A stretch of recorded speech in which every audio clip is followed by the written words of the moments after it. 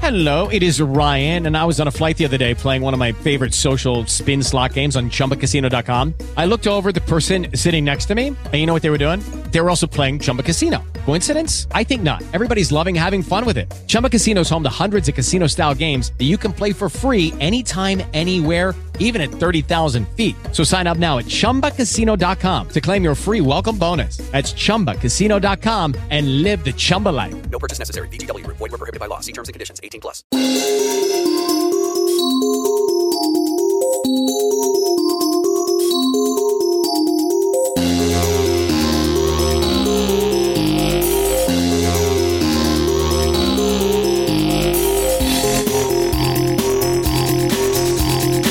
Hi, this is Dick Miller. You're listening to Junk Food Cinema. Who are these guys?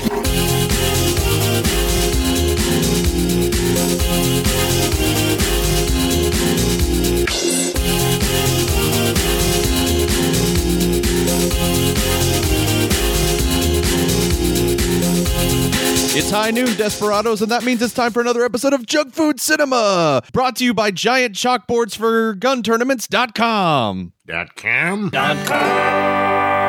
How are you going to know who you have to kill at high noon if you don't have a giant chalkboard? This is, of course, the weekly cult and exploitation filmcast that some have dubbed The Thick and the Fed. I am your host, Brian Salisbury, the fastest punslinger in the West, and I'm joined by my friend and co-host, a novelist, a screenwriter, lieutenant of Megaforce, the dirtiest cur whose voice you just heard, Mr. C. Robert Cargill. Hi. How's it going, man? I'm worked up today, man. I'll tell you. You're worked up today? Is it because we haven't recorded together in almost a month? Did you miss me? Is that what this is about? Oh, of course not. No, not at all. No, not at all. No, man, you know, we try to avoid political things on this show, but today politics has me so worked up, and there's just a story of such national importance that isn't getting enough attention, and it's killing me. And I feel that if we, as a show, don't comment on it, that we have abandoned our duty to our society. All right. Well, we've built the platform. Let's go ahead and talk about this. So in Lincoln, Nebraska, there's a man named Ander Christensen who is a national patriot. He is fighting for the right things. He is being denounced. And it's just wrong.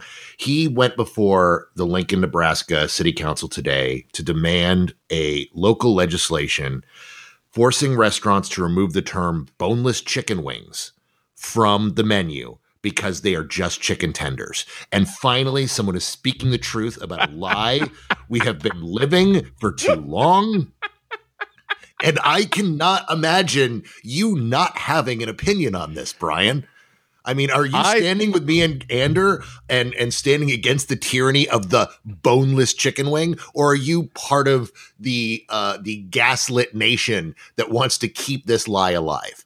If I may, sir, give me tenders or give me death. Amen.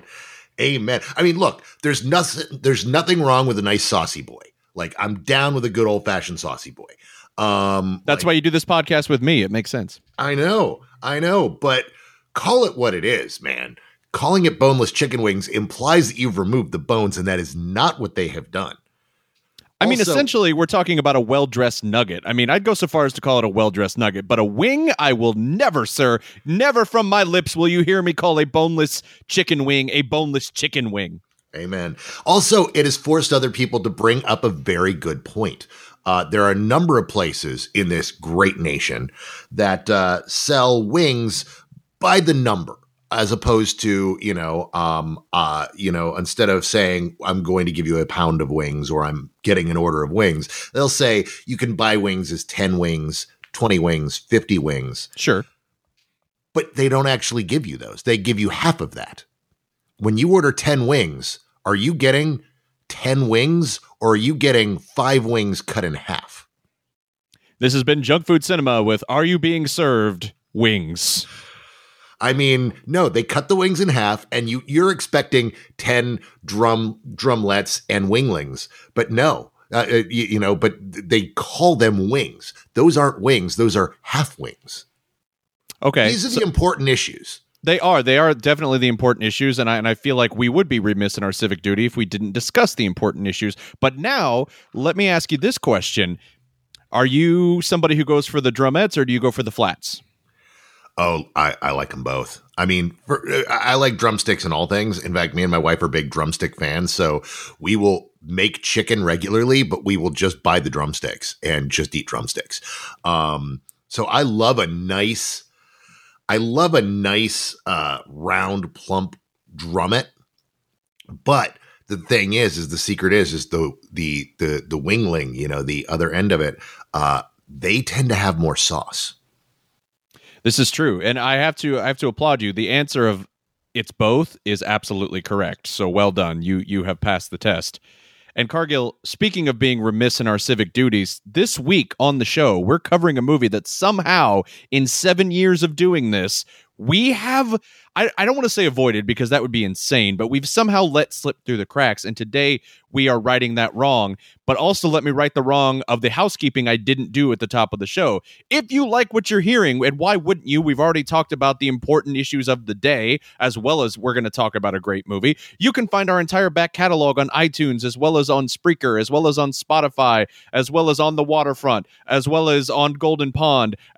Anyway, you can find them everywhere. You can also follow us on Twitter at Junk Food Cinema, like the podcast on Facebook, facebook.com/junkfoodcinema. And if you really like the show, you really like the show.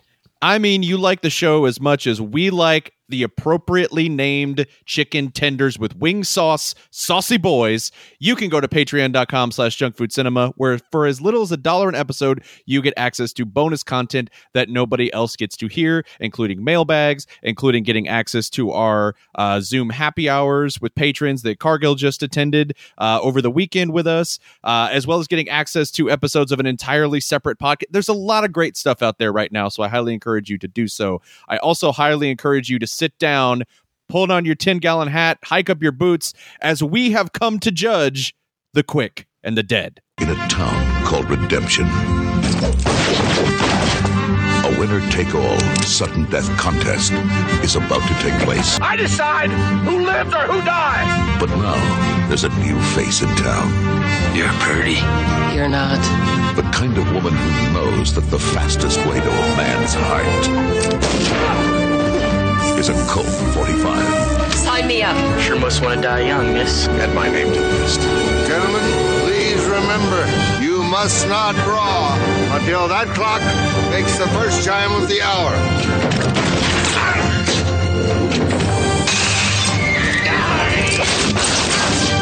The quick and the dead. Are you prepared to go? All the way. It's the film that's knocking the critics dead.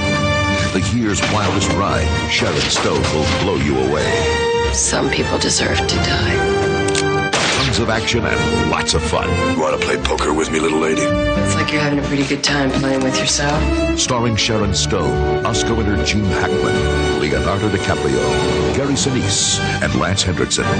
Directed by Sam Raimi of Darkman and Army of Darkness. I came here to kill Herod, and that's what I'm gonna do. Some came for the glory. It takes a lot to scare me. I love the sensation. Some came for the money. You even see me? I was so damn fast. She came for revenge. Who are you? I'm gonna kill you if I have to ride all the way to hell to do it. I'm so excited for this, Cargill. I'm so excited to finally check this one off the list. I'm excited to talk about a Sam Raimi Western and how I want more of them. I'm just excited to talk about this movie in general. We've been trying to get this on the docket for a long time, and it's something we always mention when we mention like a huge flurry of things. This movie always gets mentioned. Like, what movie should we? Oh, we haven't done this yet, or Quick and the Dead. Oh, I love Quick and the Dead. Yeah. And then invariably, every time we mention it, we go, oh, Hunt for October. Ooh, what if we did Red October? And then all of a sudden we get excited about a new month, and Quick and the Dead just doesn't fit in. We've talked a couple times about doing a month of modern Westerns and talking about the best post, the post spaghetti era Westerns. And that one's on the list, but we've never done it. And this is wrong. And I'm really excited to talk about it as well, because this movie is a movie I've loved for a very long time, and revisiting it it has only gotten better with age. It is a fine wine of a movie, unlike so many other movies that come out and are great, and you have to forgive elements of the era. There's nothing to forgive here, and it's only gotten better as the cast over time became epic. What I think is amazing about this movie was there was a time about 10 years ago where I thought about this movie and realized you could not make this movie today. You could not make it at that time because the cast would simply be too expensive, because so many of the people in this movie went on to become Titanic hits afterwards. Please pardon the pun. I did not mean that. I will not pardon it, sir. I will not pardon that pun. Don't you dare think I'm going to let you skate by on that one. Don't tell me that was an accident. Come on. They became keep in mind that the star of this movie, she was just breaking in as a big lead at the time and would go on to be, one of the biggest actresses of her day. And then all the other smaller actors in this film who were not the driving leads of this film, because, Gene Hackman was a driving lead of this film, would go on to become enormous stars. So let's get into this movie and talk about this movie, because it is fucking insane how well this movie aged. So it's 1995 when The Quick and the Dead is released. It should be noted that the 94-95 era was lousy with Westerns. Westerns were definitely trying to make a comeback in the mid-90s. I mean, in addition to this, we have Walter Hill's Wild Bill. We also have, of course, Desperado, which is more of a modern Western, of course. But you have everything from Lightning Jack and Bad Girls to Unforgiven. Like, it's just insane. Like the midnight. Oh, and then right before this 2-year period I was talking about, we had Tombstone. Like the mid-90s really it felt like the resurgence of the Western. And what I love about Quick and the Dead is it merges the 90s Western, which is something near and dear to my heart, to something else near and dear to my heart, and that is blood sport tournaments. Yeah, and also the fact that this was the one movie out of that crop that really was paying homage to the legacy of the spaghetti Western.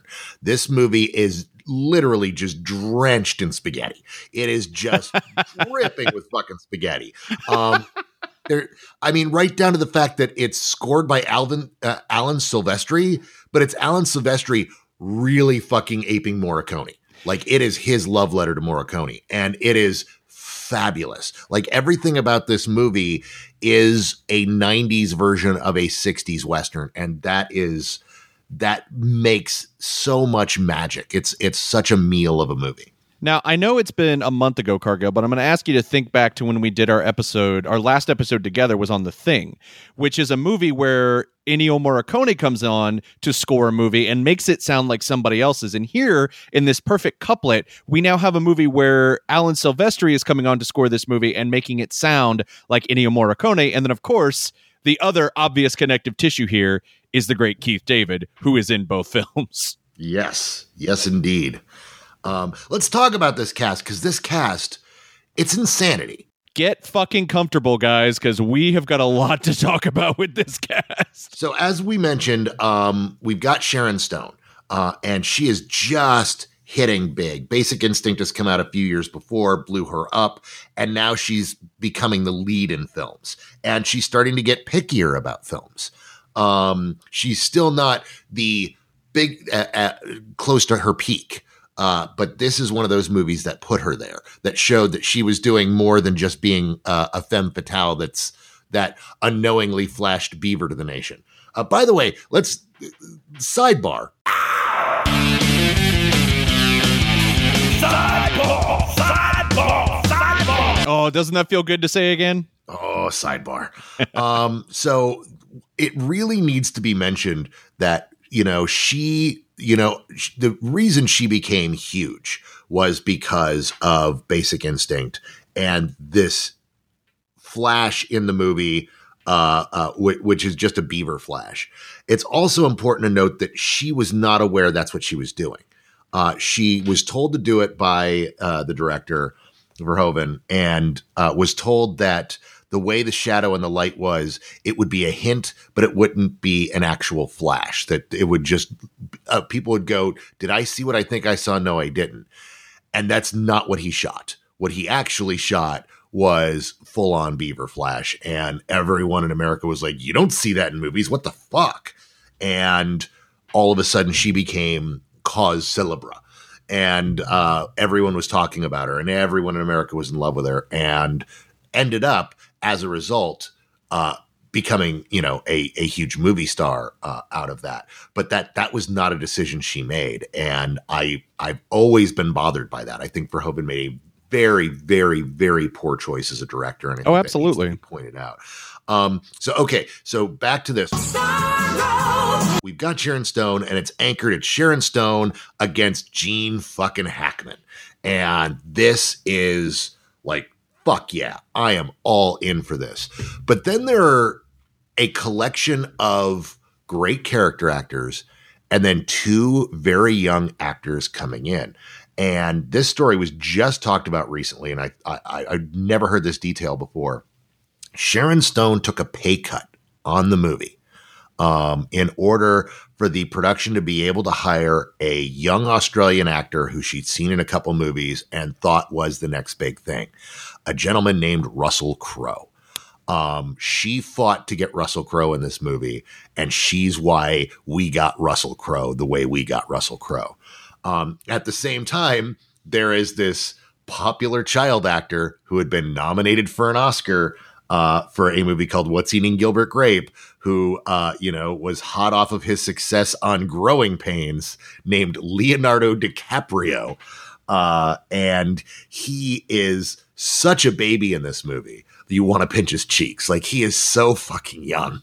Like, it's great. Like, watching it every time he came on screen, I'm like, oh my God, he is such a child in this.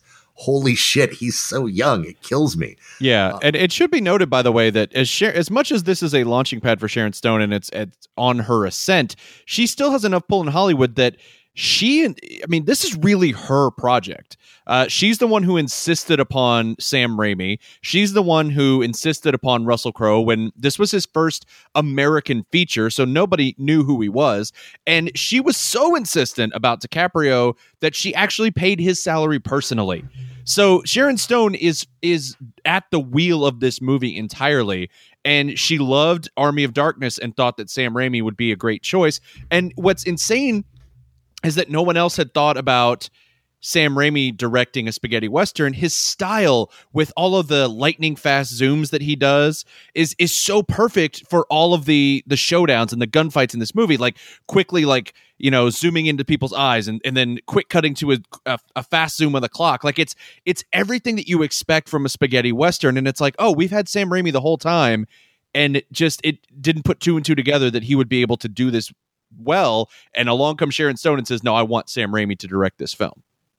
Yeah, no, I mean, she does not get enough credit for this movie being her baby. And this is how cool she was. Then we get into you know how you often talk about Predator 2 is the waiting room for the 90s. Yes. This is the waiting room for the 2000s. Because not only did she put Russell Crowe and Leonardo DiCaprio in this, playing her father in the cutscenes is Gary Sinise. I want you guys to think about how stacked this cast is when literally Woody Strode has one line and Gary Sinise is in flashback. That's how stacked this fucking cast is. It's insane. Yeah, because then, as you mentioned, Keith David is in this. Lance Henriksen is in this. Yep. Tobin Bell is in this. Yep. And then we get like great classic character actors like Pat Hingle. And Mark Boone Jr. Like, it is crazy how like almost every speaking role in this movie is somebody who either was a legend already or was going on to become a legend. And then it's so great because, as you mentioned, it is a death sport movie. So all these great legends are killing each other. Yes. One after another. And it is so delicious. Jessica had never seen it. Oh, wow. And so she got to watch it for the first time and just ended up adoring it. In fact, she actually did the sit up in bed and clapped moment when she realized that the dynamite was going to come into play.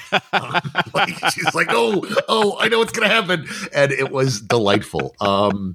Because this movie is never not fun.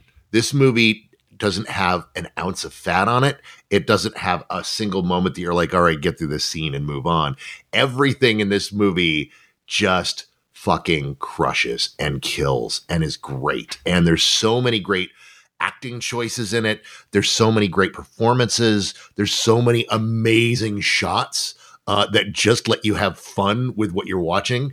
That everything just comes. This is the perfect junk food movie. When we talk about junk food perfection, this is the type of movie we're talking about. This is a movie that will never not entertain you. And that the deeper you dig into the technical aspects and the artistic merits of the movie, you realize it's just drenched in it. Like, there is just so much art going on here, from Sharon Stone's subtle performances to the very, very tightly written script that gives you all the information you need to know, but never explains anything to you. Everything about this movie, it fucks. Every aspect fucks. It fucks quick and it fucks you dead. Like, it is, man, I agree with you. It is so much fun from start to finish. And every single person in this movie is bringing it. And that nobody is resting on the fact that it's like, oh, I'm here too. For example, can we talk about the character that Lance Henriksen is playing? Oh, yes. And how he is just like, he has got an eating disorder where all he can consume is scenery. And it's... It's just amazing to watch him work and just like flip that like mullet he's got going on. And apparently he said that this was the most fun he ever had playing a role. And he said that his wife would visit set and be like, "Be still, my heart." It's like, yeah, he speaking of things that fuck, Lance Henriksen's character Ace definitely fucks. Yeah, no. And it's there's so much to Ace that makes this movie what it is. The production design of his outfit is just fantastic. The satire going on, the parody rather, of Wild Bill Hickok is just so great. And then the great turn. Like, it's just so great in terms of writing and performance, as I've been talking about, where you just like Ace. Like, he's trying to be cool, but you like him anyway. And, and he does that really cool gunshot. And then Gene Hackman walks out and he goes, "That's a great trick. I heard you blew a little girl's thumb off in Reno doing that." And just the way Hackman says it, and then the look in Henriksen's eyes that he allows, that you realize that's the truth. And in that moment, you turn on that character and you're like, oh, he's that fucking guy. Oh, that's so good. And it's just so amazingly executed. And that is one of those moments where performance, writing, direction, cinematography, all of that works together to create this great moment. And then we get a series of those moments as we learn every character's dark secret. Yes, that's exactly what I wanted to talk about, was the characters and their secrets in this movie. Every character has a fascinating secret, and I think that's what elevates this movie into something that could have just been a fun action western about a blood sport, gunfight tournament, but instead is a really engaging movie to watch, because every single character you're seeing, even Gene Hackman, who in this movie is just delightfully evil, has a really empathetic secret that is just full of pathos. And I think, though, my favorite of all of them is the secret that that Keith David's character has. Oh, yeah. Because Keith David's character's secret, and this is your official spoiler alert. Spoiler alert. Keith David's secret basically tells us that Gene Hackman in this town that the movie is set in, is the town where the Magnificent Seven failed. This is the town where a guy came in with his group of thugs, set up shop, taxed the people to death, and they hired somebody to fight for them, and it didn't fucking work. And when you watch this movie as sort of the other side of the card of the Magnificent Seven, it becomes fascinating. Oh, yeah. No, and especially I love the scene where we get the real exposition on that, where it's just a breakfast between Gene Hackman and Keith David. And Hackman puts his cards on the table and says, who hired you? And Keith David is just, hey, look, I'm a shootist. I don't take any pleasure in this. I don't like killing people. I'm just good at it. But this is business. And my business proposition is that I don't reveal who I'm working for. And there's just this coolness to him. And then when Hackman challenges him, he laughs because that was exactly what he needed him to do. And so he feels like he's got the upper hand in this. And it's so well executed. And it's such a great moment from Keith David. Keith David does not often play characters that allow him to be joyous or joyful in a scene. So seeing Keith David laugh in that way and seem very happy in that moment is such a great moment to be a fan of his, because it's not something you often see. And it just comes across with such raw charisma, so that a few minutes later, when he gets humiliated and gunned down the way he does, it is brutal. And Hackman is just going full tilt into the villainousness here. Like, you don't often see Hackman playing. Like, Hackman played Lex Luthor and didn't play him as ruthless as this. Like, this might be Hackman's most detestable role. He's just savage in this fucking thing. And yeah, so Keith David is great. And then of course we've got, Russell Crowe, and Russell Crowe's secret is of course that he used to ride with Hackman, and that he was Hackman's protege, and he let Hackman down. And he murdered a priest who had nursed them back to health simply because Hackman was going to kill him if he didn't, because Hackman wanted to turn him into him. And so that's just such a great turn. And I love that. It's again, one of those tropes that, this entire movie is, I'm going to take every character I love from every spaghetti Western and put them in. And this is the man who has renounced violence forced into violence again. And that's one of my favorite tropes. I just love that. It's the tortured Christian. It's the person forced into the situation that they don't want to be in, but they're really good at it. I mean, we saw this we had seen this the year before in Unforgiven. And this is a great shorthanded version of that. Then of course, Leonardo DiCaprio, the son. Oh my gosh. His character arc is amazing. Yeah, not only his character arc, but Hackman's character arc. And that's, again, what I love about this movie, what's so good. A lesser movie Hackman would have never showed any emotion about this. Instead, what this movie does is, when Sharon Stone has decided, I'm going to fucking kill that motherfucker, today's the day, and goes up and challenges him. And Hackman just has that 1,000-yard stare, and he's just looking off because he's been challenged by his son already. Yeah. And he's broken. And he has just called previously, the day previously, he has called it shooting to the death only. No more last man, it's not last man standing, it's last man alive. And Hackman realizes today is the day he has to murder his son.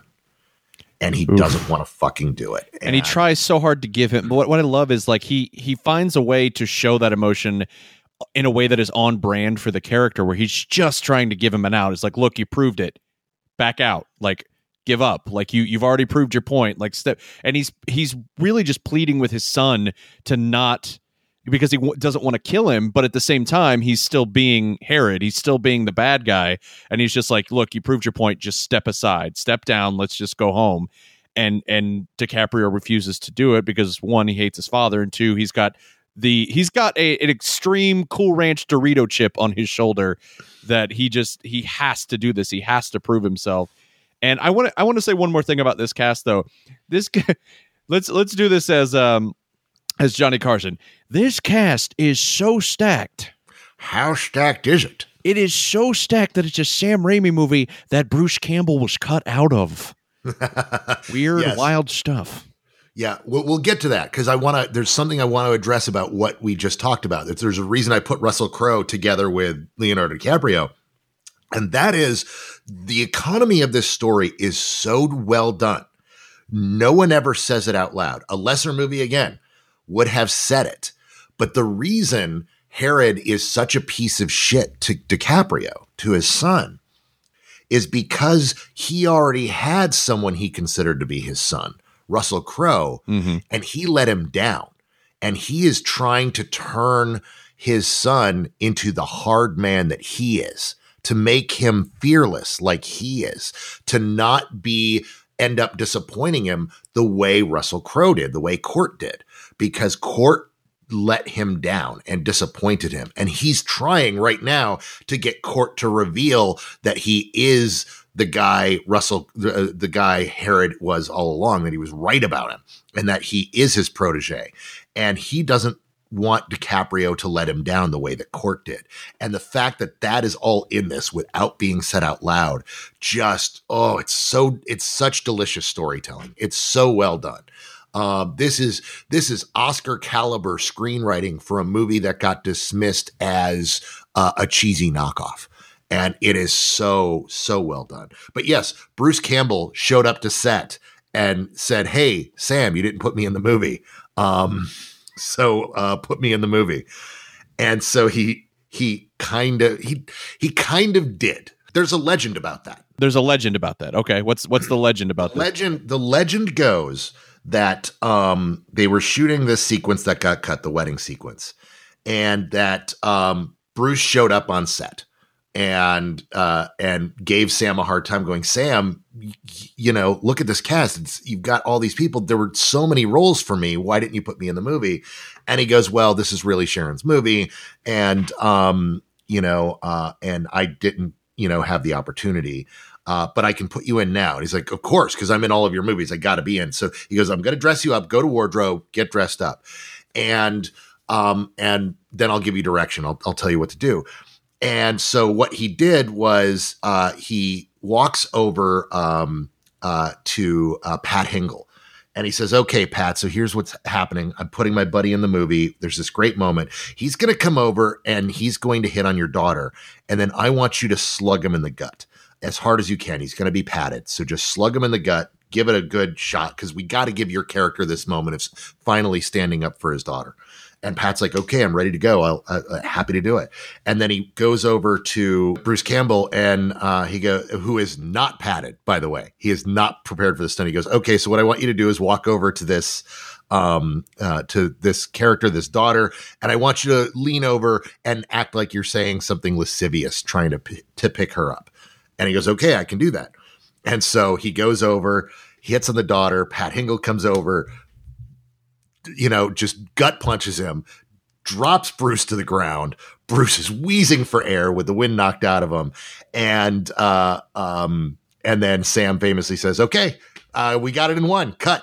And the cameraman's like, "We didn't have any film in the camera. We were changing." He goes, "Good, great. Go, let's go." So reportedly, there's not even footage of Bruce Campbell getting punched in the belly. That is the legend. I don't know how true it is, but that has been a legend for 25 years, and that's the story I choose to believe. Hey, the quick and the apocryphal. I am here for it, and that's an awesome... I've never heard that before, but that's an awesome fucking story. I hope it is 100% true. I want to believe it. I definitely want to believe it. We'll return after these messages. Judy was boring. Hello. Then Judy discovered ChumbaCasino.com. It's my little escape. Now Judy's the life of the party. Oh, baby, mama's bringing home the bacon. Whoa, take it easy, Judy. The Chumba life is for everybody. So go to ChumbaCasino.com and play over 100 casino-style games. Join today and play for free for your chance to redeem some serious prizes. ChumbaCasino.com. No purchase necessary. Void where prohibited by law. 18 plus terms and conditions apply. See website for details. As much as I want to believe the story about who did a lot of the rewrites on this movie, so Simon Moore is the credited writer. His script was it was purchased by the studio, and that's when Sharon Stone got involved. But Simon Moore's script was apparently had some on-set rewrites by a legend of junk food cinema by the name of John Sayles. Well, because Sayles was your go-to guy for Westerns at that point. Like he did a lot of work on historical and Western stuff in that decade. And yeah, that would not surprise me. And that there's a lot of this that feels very, very, very like him. It is, this has sales written all over it. So that would not shock me. I will say that all of the Western with the truckload of family secrets definitely feels like John Sayles. Also, interestingly enough, the ending was reworked by Joss Whedon. So the studio actually suggested to Raimi, when he realized his original ending didn't work, he went to Sony and asked for a writer to fix it. And they suggested Joss Whedon, who apparently saw the movie and fixed the ending in one afternoon. So we have a Sam Raimi movie with a Simon Moore script that has had work done on it by both John Sayles and Joss Whedon.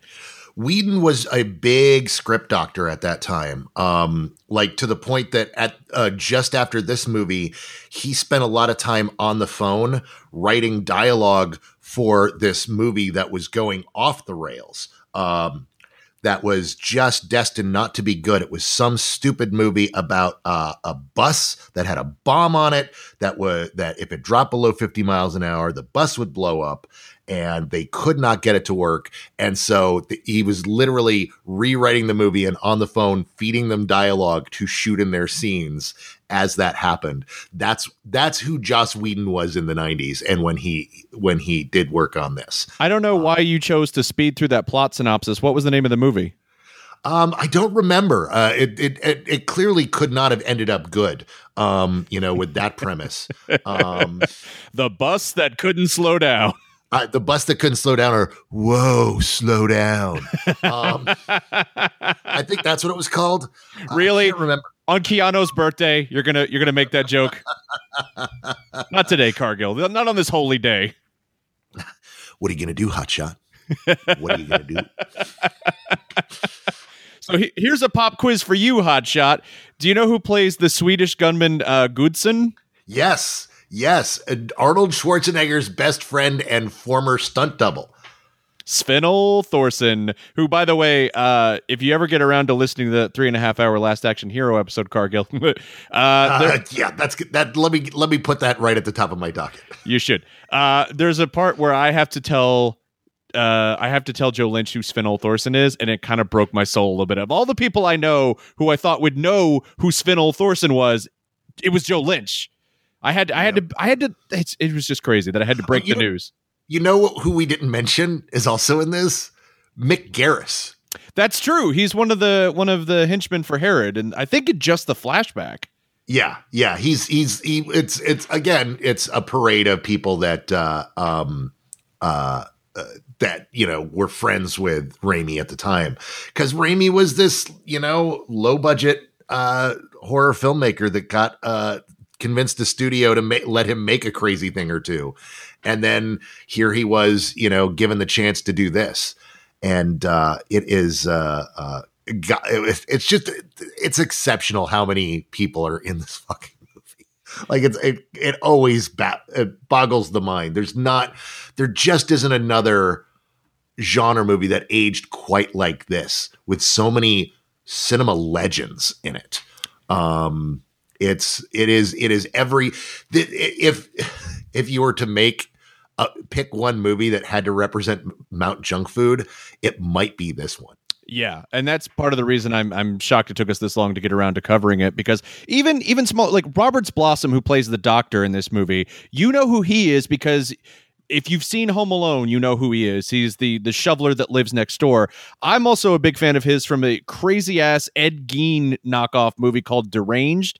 He's an amazing fucking actor. And in this movie, even he's got a secret. And it's a beautiful, heartbreaking, like just glorious. It makes you want to hug him. Like it's such a great moment that he has as well. And we mentioned that Woody Strode has literally one line as the Undertaker in this movie. Well, it's what's so great. It's the great nod. She rides into town and the first person she sees is Woody Strode, who's got this great line. And it's like, hey guys, you're in a spaghetti Western. This is what you've just ridden into Spaghetti Town, population Morricone. It is that it's just that nod. And yeah, it's so great to you see it, and it's one of Woody Strode's last movies, isn't it? I believe that is correct. I know for a fact it was Roberts Blossom's last feature film. Woody I believe you're correct on that too, because I think he left. Yeah, he actually died before the release of this movie, because he passed away in December, actually the last day of December of '94.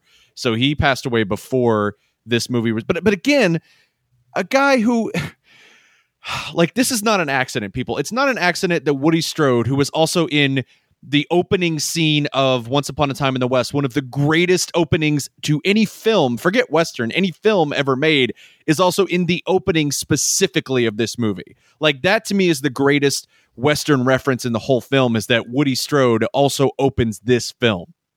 Oh, and you know, did we mention Mark Boone Jr. yet? We did, but I want to mention the fact that Mark Boone Jr., who is also in Batman Begins, is essentially just playing Victor Zsasz in fucking Quick and the Dead. I mean, we really need to talk about this. Every time he shoots someone, he's playing a character named Scars, who gives himself a scar every time he killed someone. He's Victor fucking Zsasz.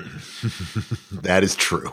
And he's in the movie with Commissioner Gordon, Pat Hingle. Like, and Lex Luthor. There's a lot of shit going on here, guys, that we need to discuss. Yeah. It's such good fucking shit. Like, that's the thing. And now the one thing I will say is the only disappointment here is that Scars is the only one without a secret. True story. Scars is just a guy who's escaped from prison and is just kind of hungry to kill some folks. Yeah. Maybe he does have a secret, but he's just more guarded about it. Maybe it's Scars is guarded about it. Scars. Yeah. So let's talk about the one character we really haven't spoken much about, which is Sharon Stone's lady. Yes. It's such a great character. And it's the type of character that, you know, that really kind of personifies great spaghetti westerns, but also does a thing that we're not really, spaghetti westerns weren't really allowed to do with their protagonists, which is make them fearful. Right. Make them not the best in town. You know, Lady is not the best and fastest gunslinger. She's not. She's not fearless the way Gene Hackman is. She lacks a lot of what the people surrounding her have. But what she has is a determined secret that her father was murdered, very much in a way familiar to what I believe is a nod to Once Upon a Time in the West, with, you know, very much like harmonica. But then something that we haven't really seen before, which is she, as a little girl, is given a chance to save her dad. If she can shoot the rope out from over him, then her dad can live. She raises the gun, she pulls the trigger, and shoots her dad in the head.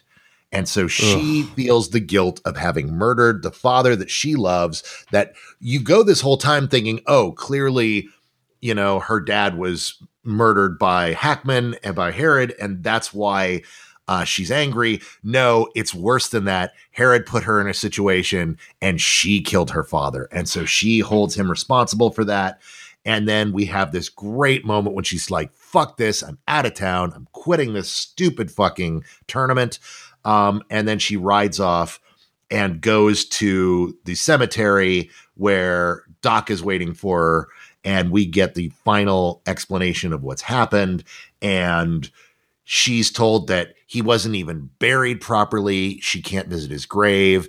They dug him up. They burned his body. And the only thing left is here, the Marshal's badge. And it's just such a good, nice, gut-wrenching sequence that just gets you like ready to watch Gene Hackman suffer. And how she solves it is with what she has over everyone else, which is her cleverness. She's not the fastest. She's not the best shot. She's clever. And she knows something that no one else knows, which is DiCaprio literally sleeps on a bed of dynamite. And that is such a spaghetti answer to an ending. Okay. It's so glorious. Okay. That's it. You have now given me 3 perfect titles for a Western film podcast. The first was Dripping with Spaghetti.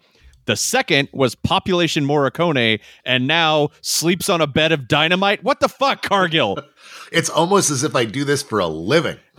You do Western podcasts for a living. Yes, that's very true. Well, yeah, somebody's got to correct the factual inaccuracies in Tombstone. Sure, yeah, absolutely. That's what everyone goes to see Tombstone for, is the factual accuracy, for sure.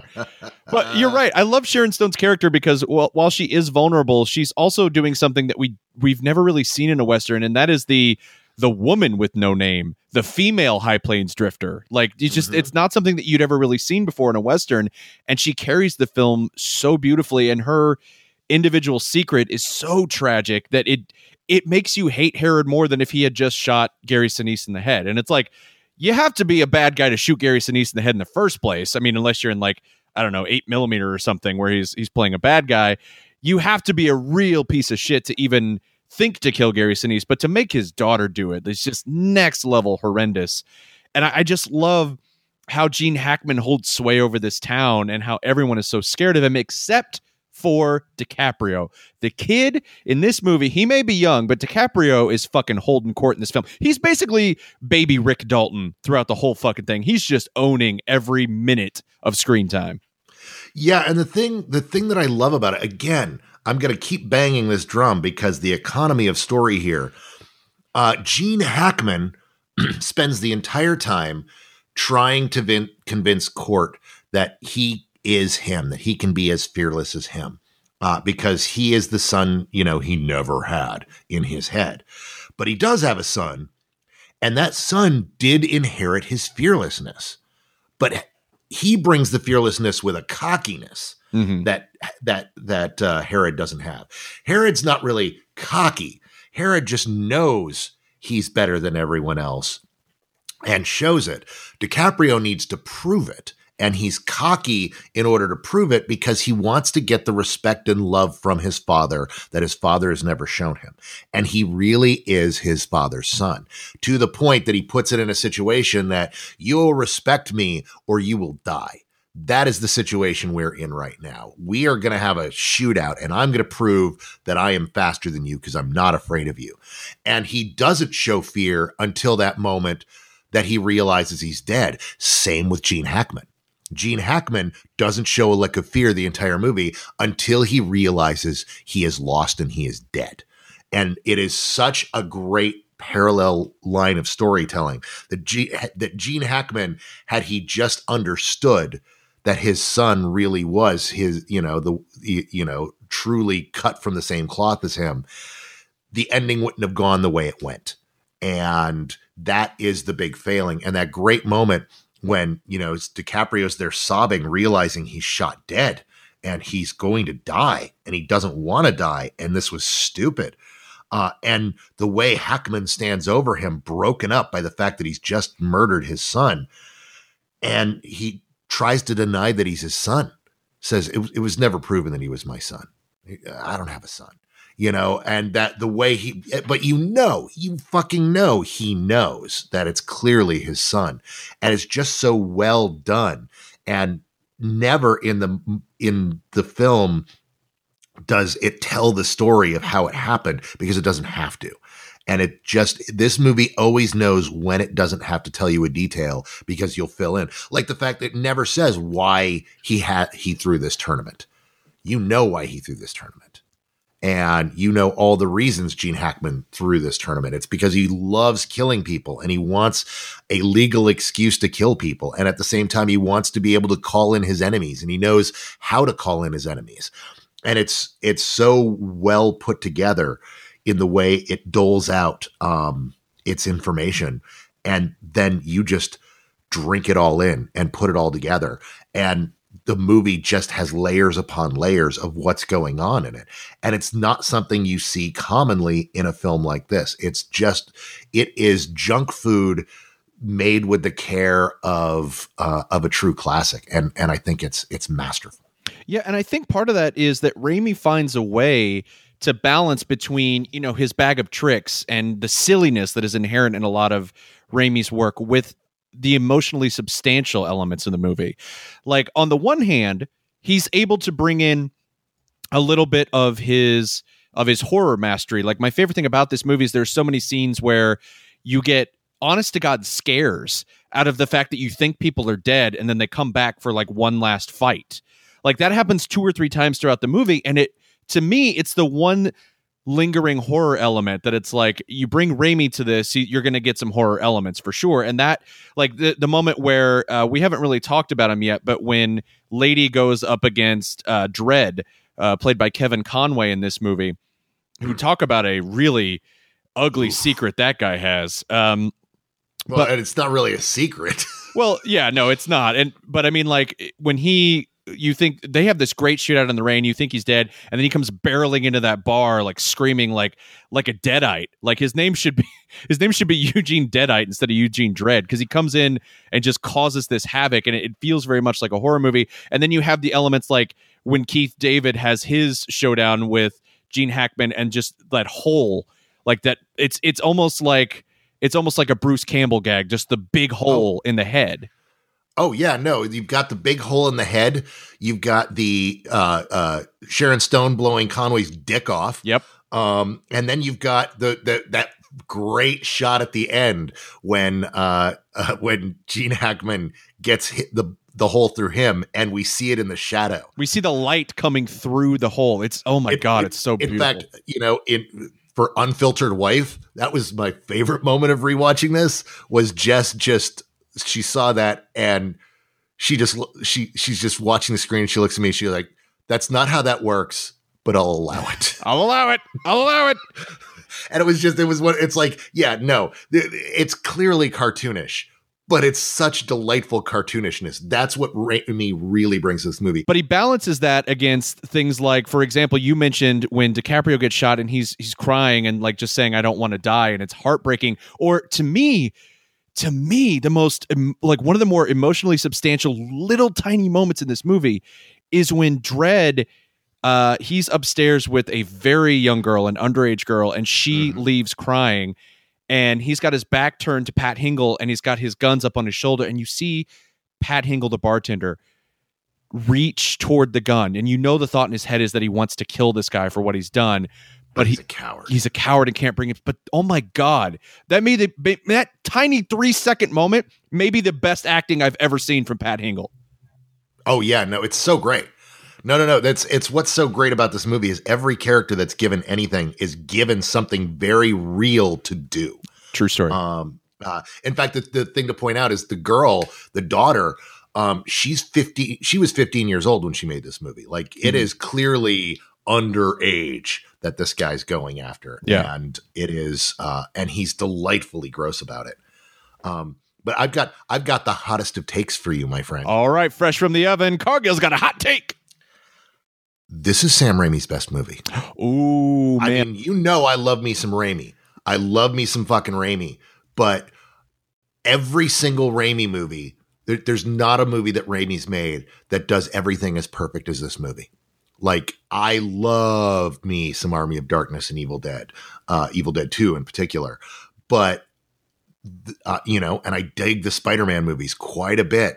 I love Darkman. But man, there is nothing here in this movie that isn't fucking perfect. And every moment here is delightful. If you listen very closely, you will hear the sound of gloves hitting the floor after they definitely have come off. But I will say this, Cargill, I think you're absolutely fucking right. I definitely agree that The Quick and the Dead is Sam Raimi's best overall movie. Yeah, it's something that people just haven't really said or fought for or really even maybe thought about. If you disagree with me, I challenge you to sit down and watch this movie tonight and think about it, because you will watch it and you'll be like, man, this is Raimi firing on all cylinders, and he's getting amazing performances out of people. Like you just mentioned about Hingle. Everyone here, there's arguments that some of these performances are among those actors' best performances. Yep. He gets the very best out of everyone in this movie. Nobody is like, there's nobody that you're like, well, I mean, yeah, but that moment, or they weren't so. No. Everyone is fucking great. Everyone is allowed to shine. And you don't see that from movies like this. You know, maybe a character gets one good moment or two, and here, every time someone's allowed to do something, they're doing it at their peak, at the peak of their powers. And that's what a great director pulls out of people. You know, Hackman at this time was starting to get lazy. He was towards the end of his career. I've heard numerous stories about, like, especially on The Replacements. That's a movie we need to talk about at some point in time. Where he didn't even want to be on set in background shots, so he had a body double who would be standing so that he didn't have to stand outside while, you know, shooting separate action. But to be fair, Bill Belichick does the same thing when the Patriots are on defense. He just gets a stand in to stand on the sidelines. So sports jokes everyone loves on Junk Food Cinema.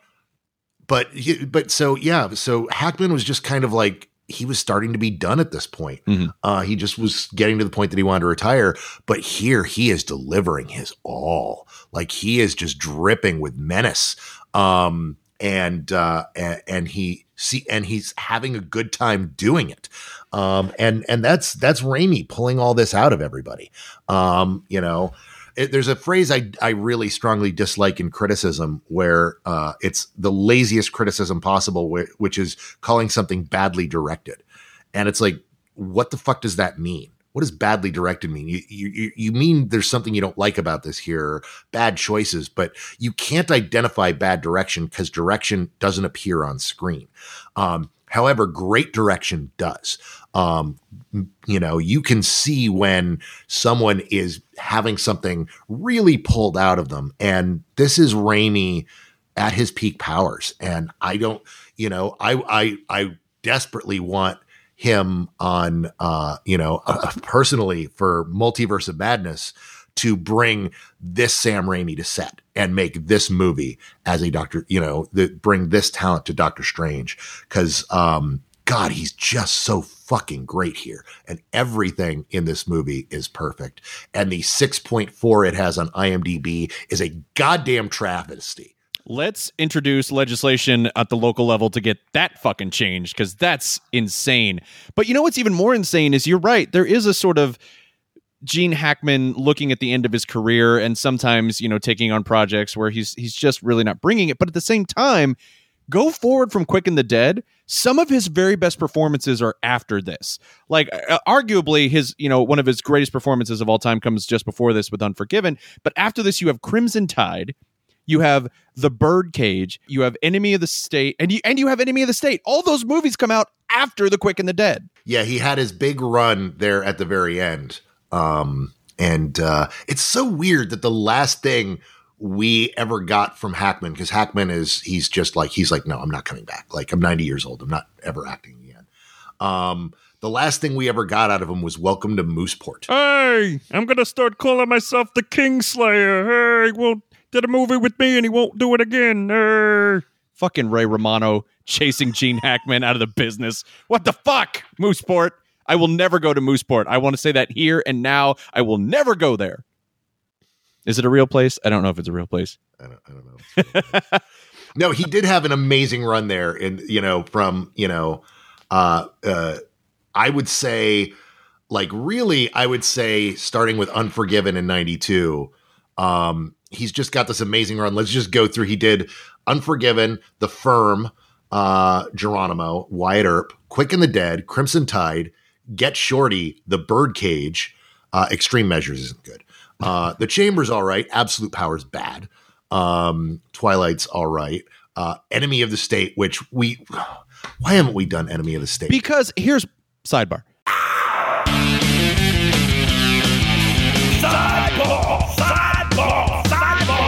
Because we keep wanting to do Great Scott, and we keep shying away from movies that are like we think are Tony Scott's best, because we don't want it. We want to put those all together. So that's the reason, because it's a package deal. We can't just do Enemy of the State. We got to do Great Scott. Yeah, and that run is just crazy good. Like, you're talking 6 years was those movies. Yeah. It's nuts. And the guy remains a legend. And speaking of legends, there's one we haven't mentioned.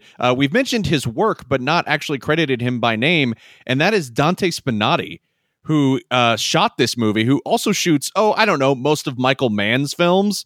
So a guy that maybe knows what he's doing and has a very specific eye for visual aesthetic. Like, he shoots the fucking hell out of this movie. I love, like we talked about, the light coming through the bullet hole and just the way that he is able to find shadow in mostly daylight shots in the Old West. Like, I fucking love what Spinotti does in this movie. Yeah. No, it's fucking gorgeous work. Like, and there's, the goofy gags they play as well, playing on spaghetti westerns, are so much fun. The quick zoom ins on eyes and just the way they do it, and the way they do it where it's like, hey, we're doing Good, the Bad, and the Ugly, but we're not stealing from Good, the Bad, and the Ugly. Instead, we are telling you, hey, we're doing Good, the Bad, the Ugly. Isn't this fun? And you just have fun with it. And it allows that moment to be tense and fun at the same time. And I love the dialogue in this film. It's just so snappy. And so, like, one of my favorite lines in the whole film is when they're all signing up for the tournament and Keith David says, Sergeant Cantrell, like, that's his name. Like, how do you spell it? And he takes a long drag off his pipe and just says, correctly. The dialogue in this is so good. There's funny dialogue, and then there's perfectly menacing dialogue. Like when Gene Hackman said, I had a beautiful wife, but she was unfaithful. And lady says, well, where is she now? And he says, I told you she was unfaithful. And it's just like, okay, that is the end of that subject for sure. And of course, coming out of Gene Hackman's mouth, it's just, it's like fucking wine. And I love everything about this movie. There's nothing about this movie I don't love. Everything from the dialogue and the cinematography and the score and the performances, right down to the goofy little moments of like Spotted Horse, who is a character who just brags about how many times he's been shot. And I swear to God, at some point Cargill, I would bet my life that somewhere for a brief period of time, there was a bulletin board with the list of people they wanted for roles, and Wes Studi's fucking name was on that board, at least for a little bit of time. But he talks about all the times he's been shot and lived, and then he has a Super Shredder moment at the end of this movie where he's been like finally taken out, but then his hand comes back up just for a moment and falls down.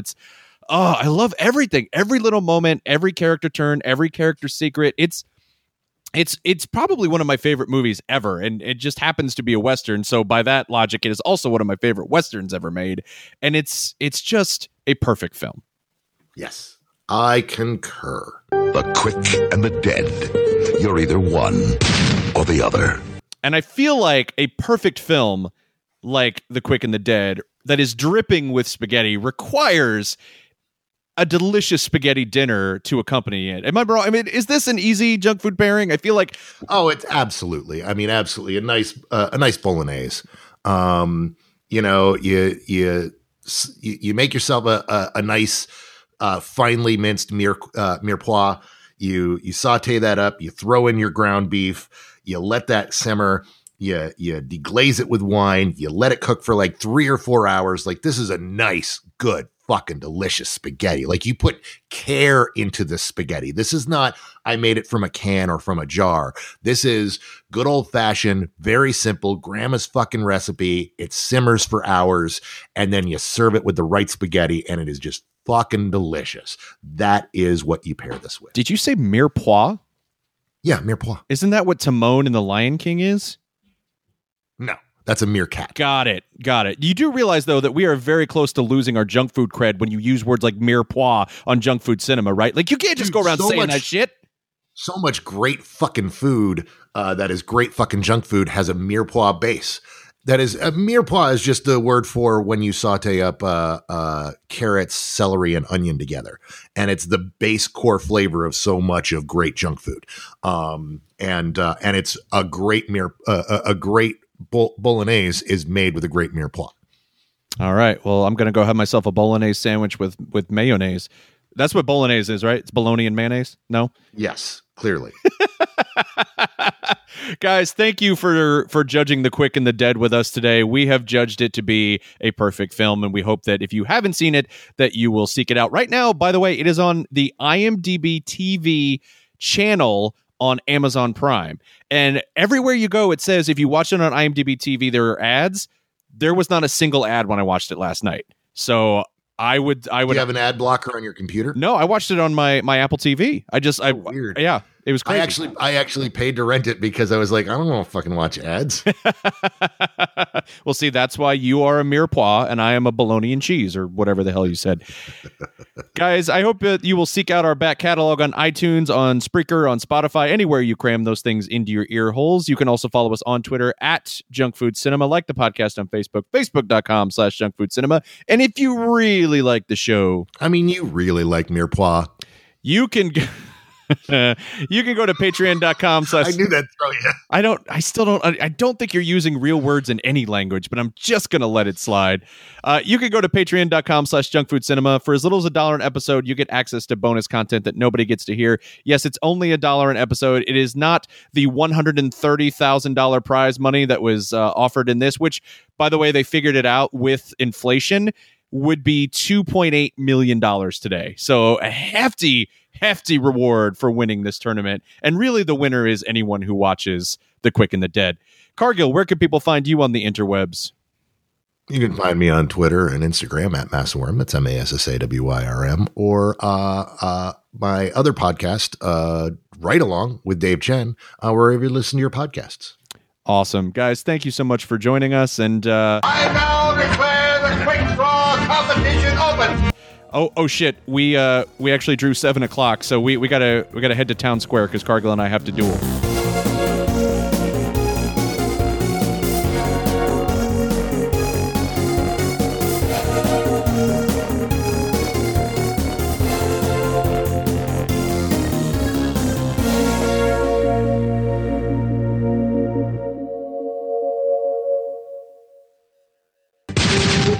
Now on video cassette, exclusively from Columbia TriStar Home Video. Judy was boring. Hello. Then Judy discovered ChumbaCasino.com. It's my little escape. Now Judy's the life of the party. Oh, baby, mama's bringing home the bacon. Whoa, take it easy, Judy. The Chumba life is for everybody. So go to ChumbaCasino.com and play over 100 casino-style games. Join today and play for free for your chance to redeem some serious prizes. ChumbaCasino.com. No purchase necessary. Void where prohibited by law. 18+ terms and conditions apply. See website for details.